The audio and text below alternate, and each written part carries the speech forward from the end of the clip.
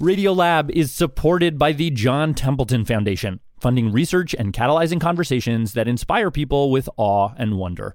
Learn about the researchers making the latest discoveries in the science of well-being, complexity, forgiveness, and free will at templeton.org/podcast. Radiolab is supported by Progressive Insurance. What if comparing car insurance rates was as easy as putting on your favorite podcast? With Progressive, it is. Just visit the Progressive website to quote with all the coverages you want. You'll see Progressive's direct rate. Then their tool will provide options from other companies so you can compare.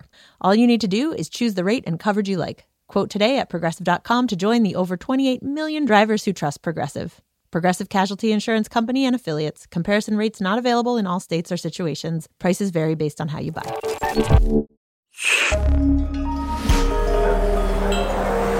Listener supported. WNYC Studios. Oh, wait, you're listening? Okay. All right. Okay. All right. You're Listening to Radiolab. Radio From WNYC. See? Yep. It's Gonad time. This is Gonads, episode 2. Gonad. I'm Molly Webster. Oh, okay. My dashboard says it's 12 degrees outside. It's all Okay, misty so in the in car. January, I went to Erie, Pennsylvania. Second attempt at Erie. First attempt was snowed out, but on the New York side. Thank you, bomb cyclone.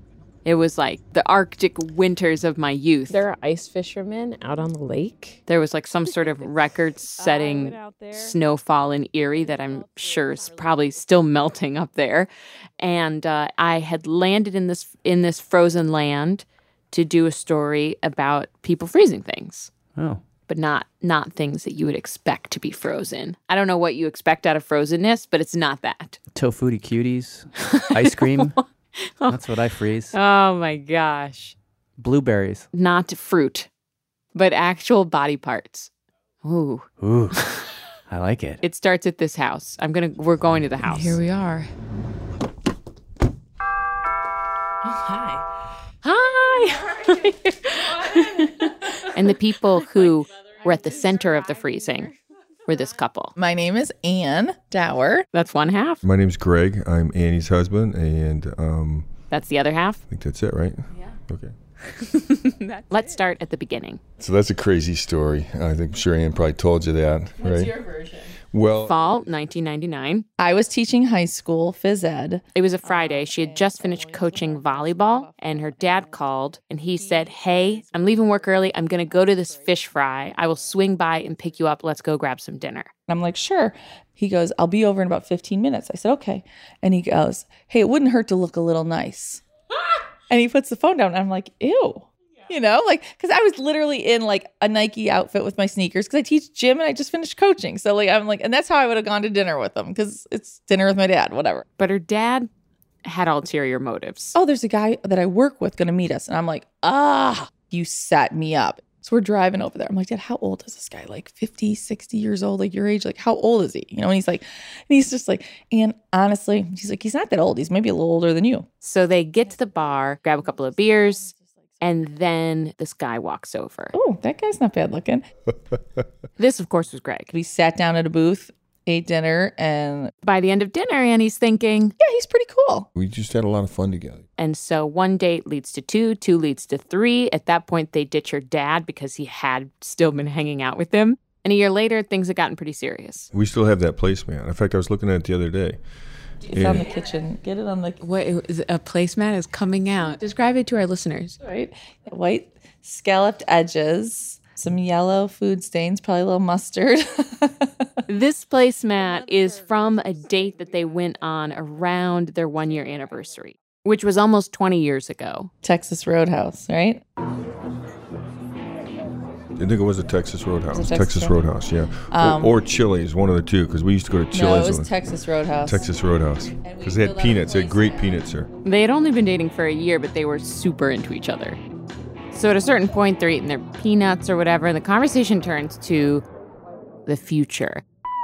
It's like, say we're going to be together. What do you want? Like, what do you imagine? And we just kind of we were talking about all sorts of things, like kind of a little almost a goal setting that we had. Like, how much would you want to make? You know, just real casual. Where do you want to live? We both really like Florida. We like the climate. So we put on there, I think, something like we wanted to be in Florida in 2005. And then before you know it, they're jotting down children, kids, like how many kids they'd want to have together. 2 kids at least. We both agreed on that. Greg had already expressed at some point that family was super important to him. He loved having brothers and sisters. Annie felt the same way. Like, we went to Christmas Eve this past Christmas, and I think there was 45 people there. That was all family. But it's like, they don't write down that they just want to have kids. They start writing down like names and stuff like that, you know? Jack Dower, Jimmy, Tyler, Jake, Joseph, Joey. These were all names we were throwing around, boys' names. And then we had for girls, Taylor, Madeline, Bobby with an I, because his dad's name was Robert. And then they wrote their own names down on it. And he signed it and I signed it with the date.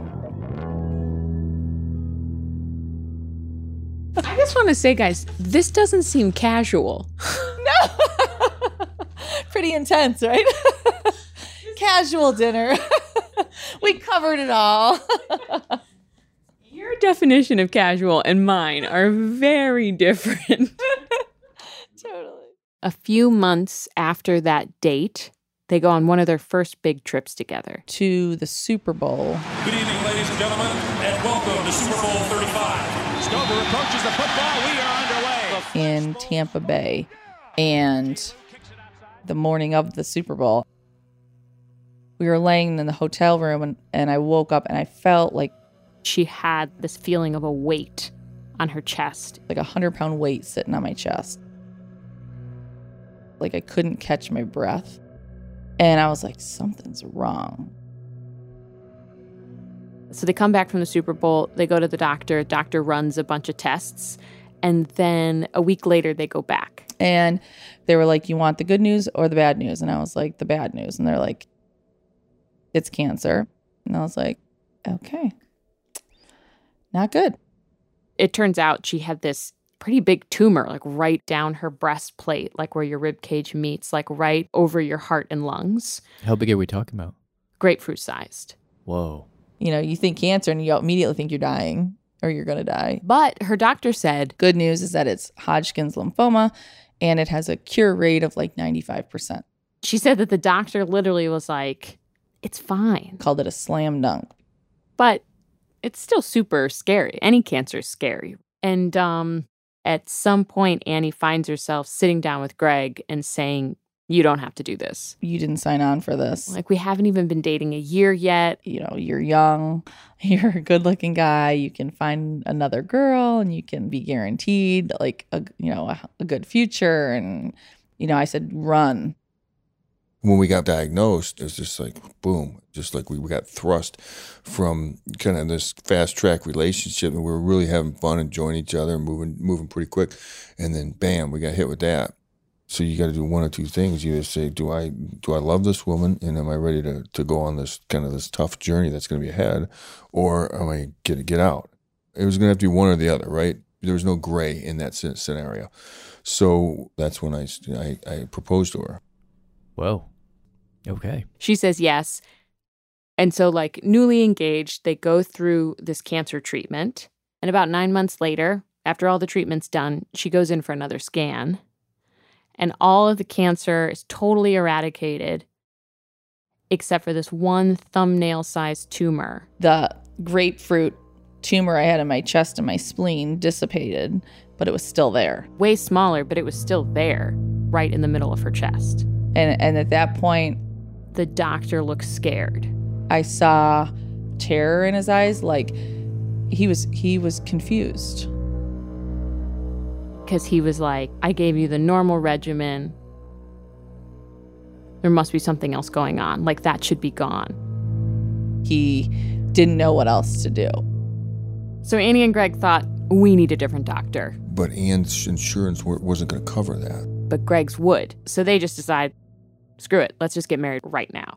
And so we had like this real kind of small impromptu wedding at St. Gregory's. Just our immediate family, brothers and sisters, mom and dad. Literally, that was the only people invited. It was kind of somber. Because it was like, will I be alive in a year? Like, it's a big what if. 6 days later, they're in New York City with a new doctor. Dr. Carol Portlock at Sloan Kettering. And they had sent all of their test results to this doctor. They have their first meeting. They go through another month of tests, and then she sits down, puts her glasses down, says, okay, I've looked over your test results, and you have stage 4 non-Hodgkin's lymphoma. She goes, it's very aggressive, and it's a 70% chance you're going to die. I just remember feeling like, kind of like with her words and how quick they were and kind of cold, it was kind of like, this might not turn out the way we both really, really want it to.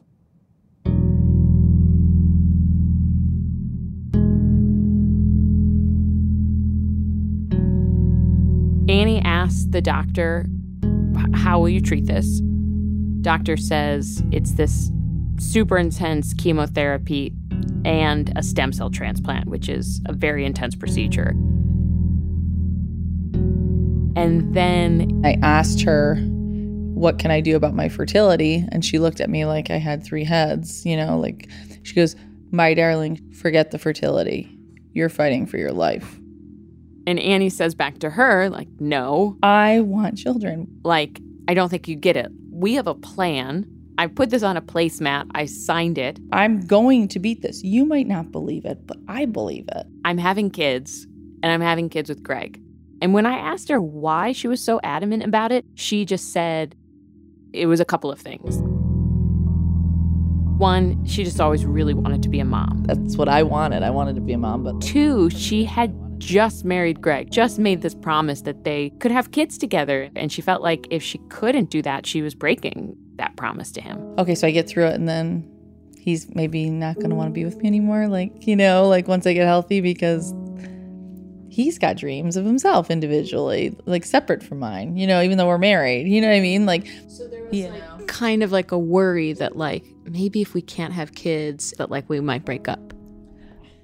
Not really a worry, but a thought kind of, as you lay there and you're taking all the Well, I, definitely wanted kids, but I wasn't, however this goes, I'll be happy. And so, my focus was on getting her healthy.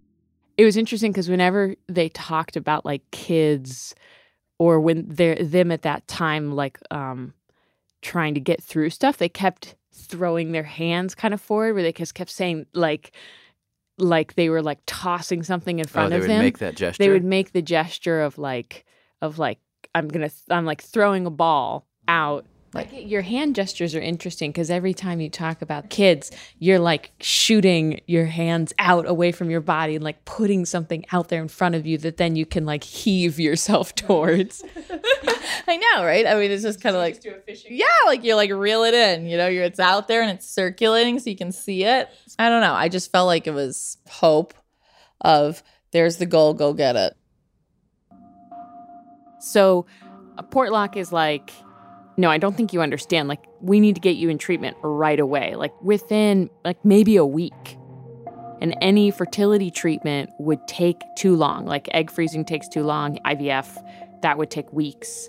But Annie is just like, come on. Anything. Give me a shot. And she just paused for about 30 seconds. And then she goes, there is a doctor across the street at Weill Cornell. He is a fertility specialist. He's doing a study right now. I don't know much about it, but I will make sure you have an appointment tomorrow morning. So the next morning, Annie is in this doctor's office across the street, and in walks this mystery doctor. All right, the duck is in the house. He had crazy, curly black hair, and he had a white lab coat on. I mean, he looked like a nutty professor. And I'm like, I kind of like this guy. I don't know why I like this guy, but I kind of like this guy. And do you remember when you met her? Yeah, Anne was one of the first few patients that we did the freezing for. Oh, this is our guy from episode 1, Mr. Magical Gonads. Gonads are magical organs. Yeah. Okay. We're back with the magic of the gonads. We're about to re-enter the magic land. And he's also the guy that brings us to freezing. But first, a little context. If you think about all of human history, creating more of us required an egg and a sperm and sex, and then some magic happened and a baby popped out. Yeah. But at a certain point, we started trying to figure out how to control that process. And so what starts is the freezing of reproductive parts. It all started with sperm. Okay. In the 1700s, they realized that sperm slowed down and became really sleepy when it got cold. I don't know, some sperm ended up in some snow. I'm not sure what the story is, but that's what they saw. It wasn't until the 1950s when they actually figured out how to freeze sperm, thaw sperm, and then use that to make a real baby. And then it's like, okay, well, if we figured out sperm, that's like half the population. So what about eggs? And so they start trying to freeze eggs, but that turns out to be a lot harder because eggs are so full of liquid. So when you try and freeze them, ice crystals form and it just pierces the egg. And it's at this point, sort of in the 90s, that Octay walks into the room. He was studying kind of eggs in general and fertility, and he ends up in a lab that is saying, you know, if we can't freeze eggs, maybe what we should actually do is just freeze the ovary, which is a totally different ballgame because an ovary is an entire organ. Yeah, isn't an ovary kind of a big thing? Well, how big is an ovary? I mean, it's the size of like a walnut. But yeah, it's not a small task. It is still a whole organ. And that is actually what is cool about this whole thing because it is the egg factory. So if you can figure out how to freeze an ovary, you can potentially freeze thousands of eggs.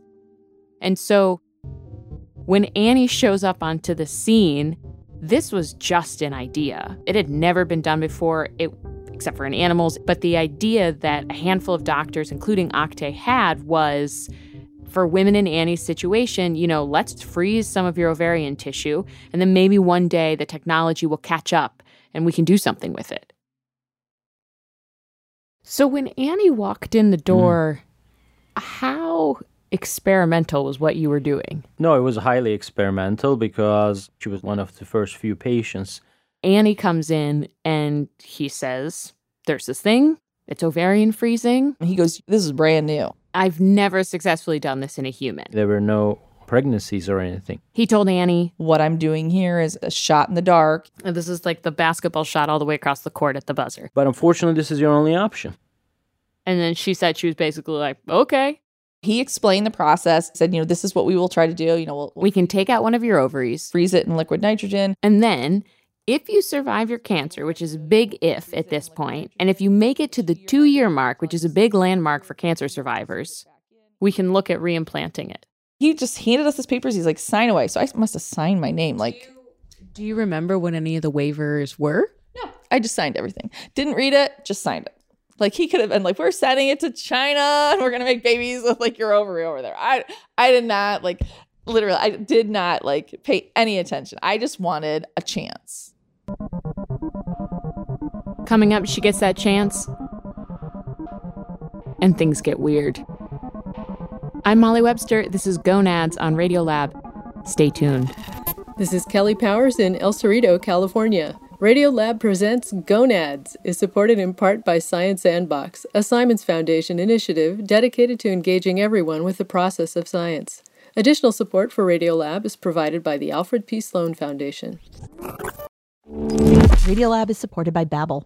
Sometimes self-improvement can feel like a pretty overwhelming journey.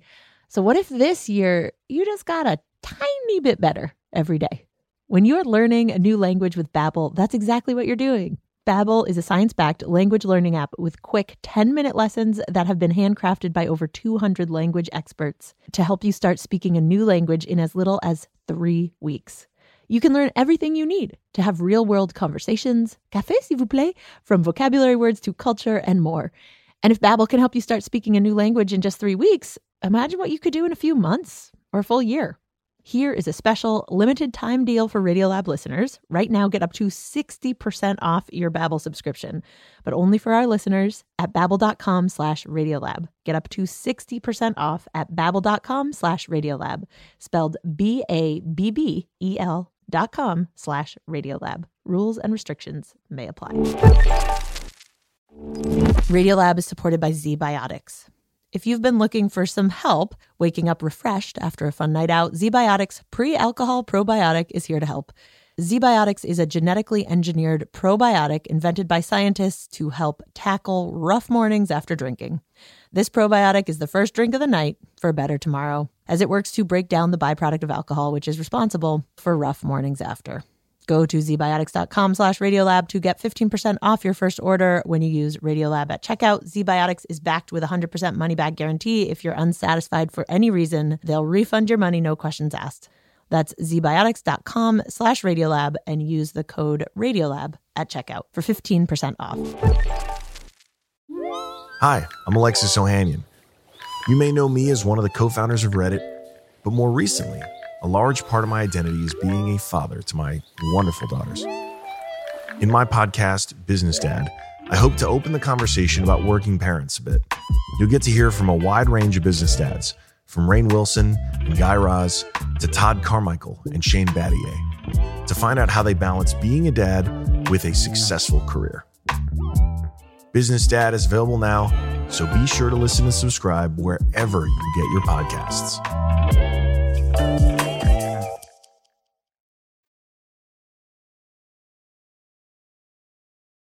It's Molly. We're back, picking up where we left off. It's right after getting this terrible cancer diagnosis, and Annie is in the OR, and Dr. Octay takes out one of her ovaries.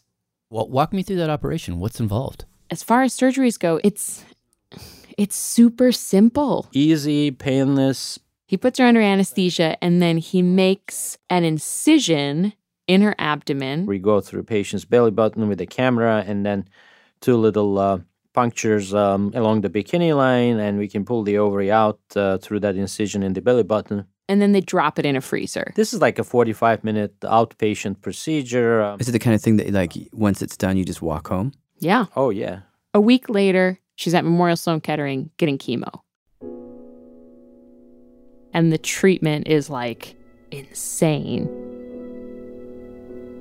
She goes through rounds of chemotherapy where she gets chemo all weekend. You know, like the big Ziplocs, like the freezer bags, like the gallon? That's what they were hanging up, filled with chemo, nonstop. Down one, up, time for another one. Down one, up, time for another one. Time for another one. Constant. In this kind of chemo, they kill a lot of the cells in your body. Good cells, your bad cells, your immune cells, your stem cells, they kill everything. You're basically dead for all intents and purposes. I mean, the blood counts are all bottomed out. There's nothing. 0 white, 0 red, 0 platelets. From there, she gets a stem cell transplant, which is taking your blood out and putting stem cells back in. The idea is that then she would regrow her immune system, hopefully without cancer. May 26th, I walked out of the hospital. Annie is bald. No eyelashes, no eyebrows. Super skinny. Mouth sores. It sucks. But according to the doctors, they were like, you're good. She's cancer-free. You're clear. So when we got out, we walked to the park.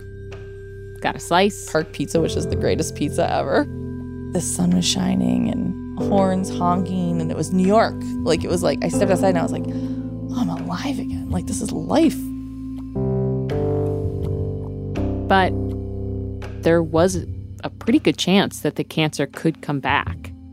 So she and Greg go home and wait. 1 month goes by. 2. That placemat was just like, you know, hanging like on the fridge, front and center, like floating there. 3 months. 4. I would think about the cancer most of the day, where it was like, is it going to come back? Where is it? 5, 6. A year goes by, then 18 months. Still no cancer. When did you first have the ovary re-enter your mind? Well, it started I went May 13 of 04, you know, the 2-year mark. They did a PET scan, blood work, all that, and I was clear. And that day, I went and saw Octay. You just walked across the street. I did. I was like, I told him I was going to be there. And what you'll remember is the last time she talked to Octay, The deal was get to the 2-year mark. If you get to the 2-year mark, give me a call. I have no idea where we'll be at with this technology then. No idea if I'm going to be able to give you a baby, but we'll see.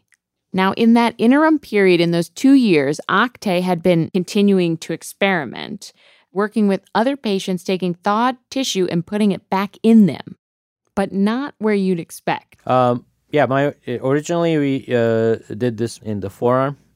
What? Like right under my watch, like on my forearm? Yes, correct. You would just take it and stick it in the muscle in the forearm. An ovary in the forearm? Yeah. How does that even make sense? Well, it makes sense because this is how crazy weird like an ovary is.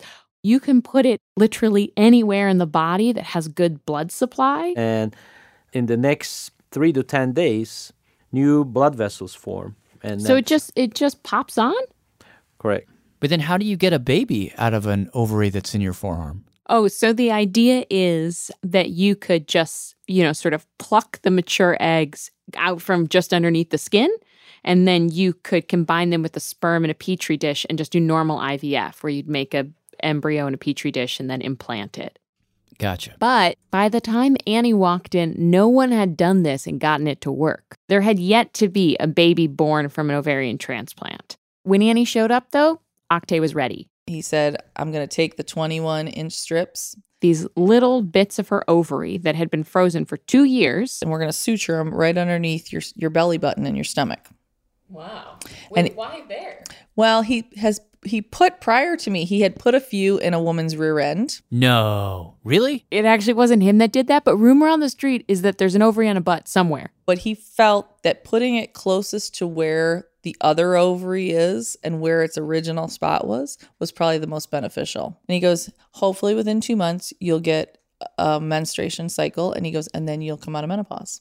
Because remember that chemo would have shut down that remaining ovary and put her into full-on menopause. We don't know. It's not a guarantee. We just got to see. So Octay does the procedure. Again, it's super simple. He implants a few bits of ovary in the skin next to her belly button. And 2 months later, started to feel the first little marbles. Down around her belly button, she had these lumps. I don't know how to describe it, but like under the skin, you can actually like kind of grab it. And he had to always say, put your finger right here because you can feel them. And certain times of the month, it would get bigger. Huge eggs on the skin. It was really weird. I mean, I'd have all different sizes, like sometimes less than a dime, sometimes as big as a quarter. What did it feel like? It just feels like if you rub your finger across, almost like just a bigger version of kind of like, they have, like the braille in the elevators. We would go to New York and Octay would actually measure them. It was interesting. Like a measuring tape and like put like marks on, and he'd like measure the circumference. He'd be like, great, that's a good size. And Annie says they hurt. I mean, I couldn't buckle my jeans because the button on the jeans would hurt pressing against the skin because they were sticking out, Move to elastic pants? Oh, yeah, it was like real pretty, So about a month after the marbles show up, they fly down to New York City for a series of appointments. First, a cancer checkup. They get a PET scan. Next day, they go see Octay. And that's when all these interesting things beginning to happen. Annie's on the exam table. He starts to do an ultrasound, which is always so uncomfortable. And then all of a sudden, Octay says, oh my God. Oh my God. And I think I almost passed out. And I'm like, is everything okay? He's like, this can't be. This can't happen. And I'm looking at him and I'm like, Dr. Octay, what is wrong? He's like, hold on. He kept looking. He's looking at the monitor and doing all this stuff. I said, what can't be? He goes, you're pregnant. What? Yeah. It was just an unbelievable moment. I was like, I'm pregnant? No. Am I looking at the right patient? Take a look at the charts again. Wait, she's pregnant. What does that mean? I mean, no one really knows what it means. It means that there are eggs that are protruding out of her skin, and yet somehow there's also an embryo in her uterus. I said, how? He goes, the old-fashioned way, sweetheart. But Annie was like, no, really, how? What? I don't understand. He's like, I don't know. And then he's like, wait. I'm trying to find a heartbeat. It turns out There was no heartbeat. It's not viable. Oh, fuck. And it goes on from there. They get into the car, phone rings. It's Dr. Moskowitz from Sloan. I'm like, shit. Like, why is he calling us? The shoe's going to drop. The cancer's back, right? Because we just had the PET scan, like, literally the day before. So she picks up the phone. I'm like, everything okay? He's like, your scans are fine. You're clear. I said, oh, okay. I thought you were calling. He goes, I know what you thought. He goes, you thought I was calling to tell you that the cancer's back and to get back to the hospital. And I was like, yeah. And he's like, no, you're cancer free. He goes, did you know you're pregnant? And I'm like, just found out. He's like, you went to Octay? And I said, yep. And he goes, did you know you were pregnant before you had the PET scan? And I said, no. I said, could the PET scan have killed it? He said, yes. So that was kind of hard. Kinda. You know, because it was like, shit. Wow, that is crazy whiplash. Yeah. Wait, can I just, let me just catch up here. How did this, like, she's got marbles in her belly button. Marbles in her belly button. And now you're saying that suddenly a baby appeared in her uterus? That's a long way away from her belly button. I don't get it. I don't get it. Like, so what did the belly button, what happened? That's the question. There are so many different possible answers. Definitely something happened there. And what was that something? Divine intervention? I don't know. So Octay eventually does publish 2 papers on this. And he raises like a lot of different ways this could happen. In Annie's, here's maybe the thing to remember for all these explanations. So yes. So if you think about Annie's body right now, there's the one ovary that was left inside that is now defunct. Dead. Right? Everyone describes it as like a dead ovary. Because it's been killed by the chemo. Right. So you've got the dead ovary inside her. You've got the transplant below her belly button in the skin, which is very much alive, full of eggs. Little marbles. So to get a pregnancy, here's what might have happened. A couple different options. First, maybe one of these immature sort of egg cells near her belly button slips out of the transplanted ovarian tissue. It's into the bloodstream. It's transported through the bloodstream all around the body. Into the opposite ovary. The dead one, where it is like, this is the place I want to be. It settles, and then in there is matured, and then can be sucked up by the fallopian tube and made into a baby. Correct. So biologically speaking, it's plausible. Let's remember, germ cells got to the ovary through a long migration. Remember, last episode? The Great Migration. The Great Migration. But this would be the Great Migration times 1,000,000 because it's going all around the body. Yeah. The most likely and most reasonable thing that probably happened is that the ovarian transplant, in reconnecting with the body, sends out its signals like, hey, we've got some hormones going on here. And these hormones help the other ovary wake up. Turn back on. And then if it had any remaining egg cells that were like dormant, maybe you could like rejuvenate them or get them to mature, and then those could become a baby. Well, so either these eggs are going on a journey like no other, or they're waking the dead. Yeah, just 2 very reasonable options. That's bananas both ways. Yeah. That's like double bananas. It is so bananas that when it happened, Octay just thought it was luck. Like maybe that ovary inside her, the dead one, just had like one last egg.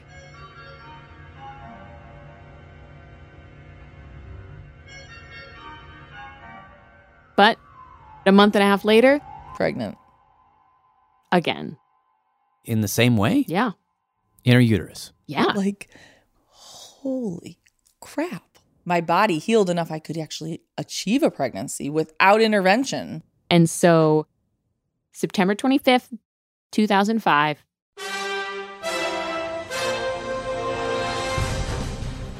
Sienna Ann Dower was born. A healthy baby weighing 8 pounds, 6 ounces. The first baby ever born in the U.S. of an ovarian transplant. Even though the chances of conceiving a child was unthinkable, like 1 in 5 million. Greg and Ann Dower gave birth to a miracle baby. The end result is awesome. We got a beautiful baby girl. Greg, Annie, Octay, Dr. Kutlook, Oktay, little baby Sienna. hit the road on a media blitz. She is now the mother of a bouncing baby girl, the first ever to be born in the U.S. by using this particular technological breakthrough. So that happens. And then 3 years later, pregnant. It happened again. With little Greg. Same thing, the old-fashioned way? Yes. And at this point, they're like, we're good. We had a girl, a boy. They were healthy. No issues, thank God. They felt like we have executed the dream of the placemat. No intention of having another one. Like, zero. But 4 months later. Pregnant. Again. 3 babies, back to back to back. I mean, how do you become super fertile after being in clinical menopause for 2 years? Does he still think that Annie and Greg got lucky, that this was kind of a one-off?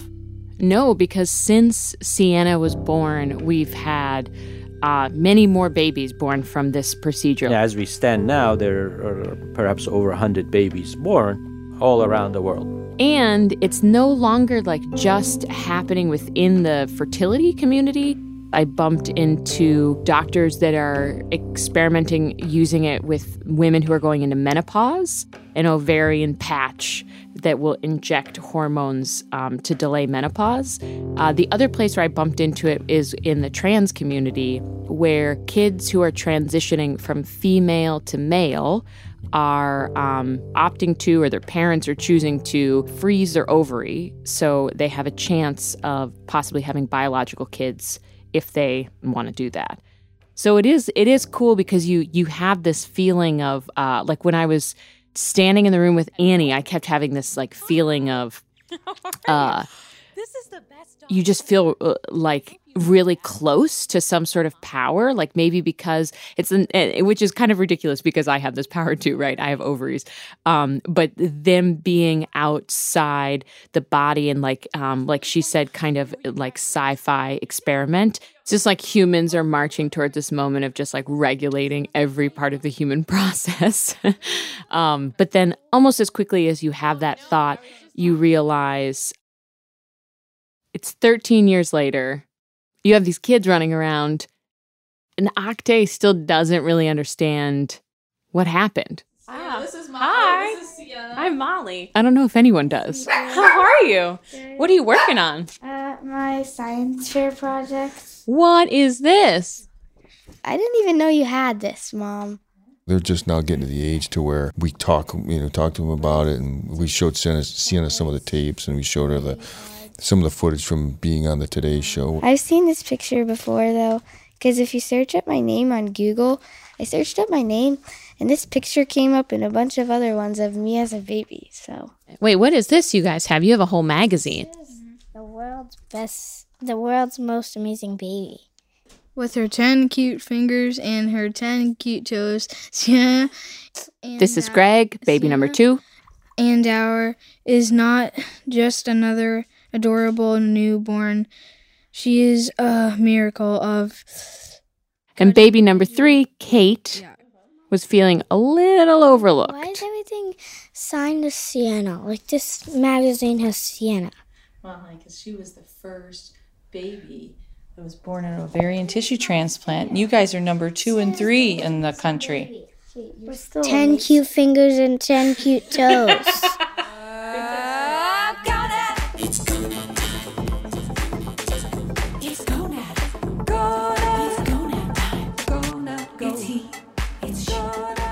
This episode was reported by me, Molly Webster, and produced by Pat Walters. With original music and scoring by Dylan Keefe, the Gonads theme is written, performed, and produced by Majel Connery and Alex Overington. Radiolab Presents Gonads is Rachel Cusick, Pat Walters, Jad Abumrad, and Molly Webster. So in the last couple of weeks, we teamed up with the website romper.com to turn some Radiolab listener stories about trying to conceive into this web special. There's a lot of different perspectives. You should totally check it out. It's over at romper.com/trying. Plus, I was on the Bustle Huddle talking about what it's like to be 35 and whether or not there's really a reproductive cliff. Check it out at romper.com/trying or wherever you get your podcasts.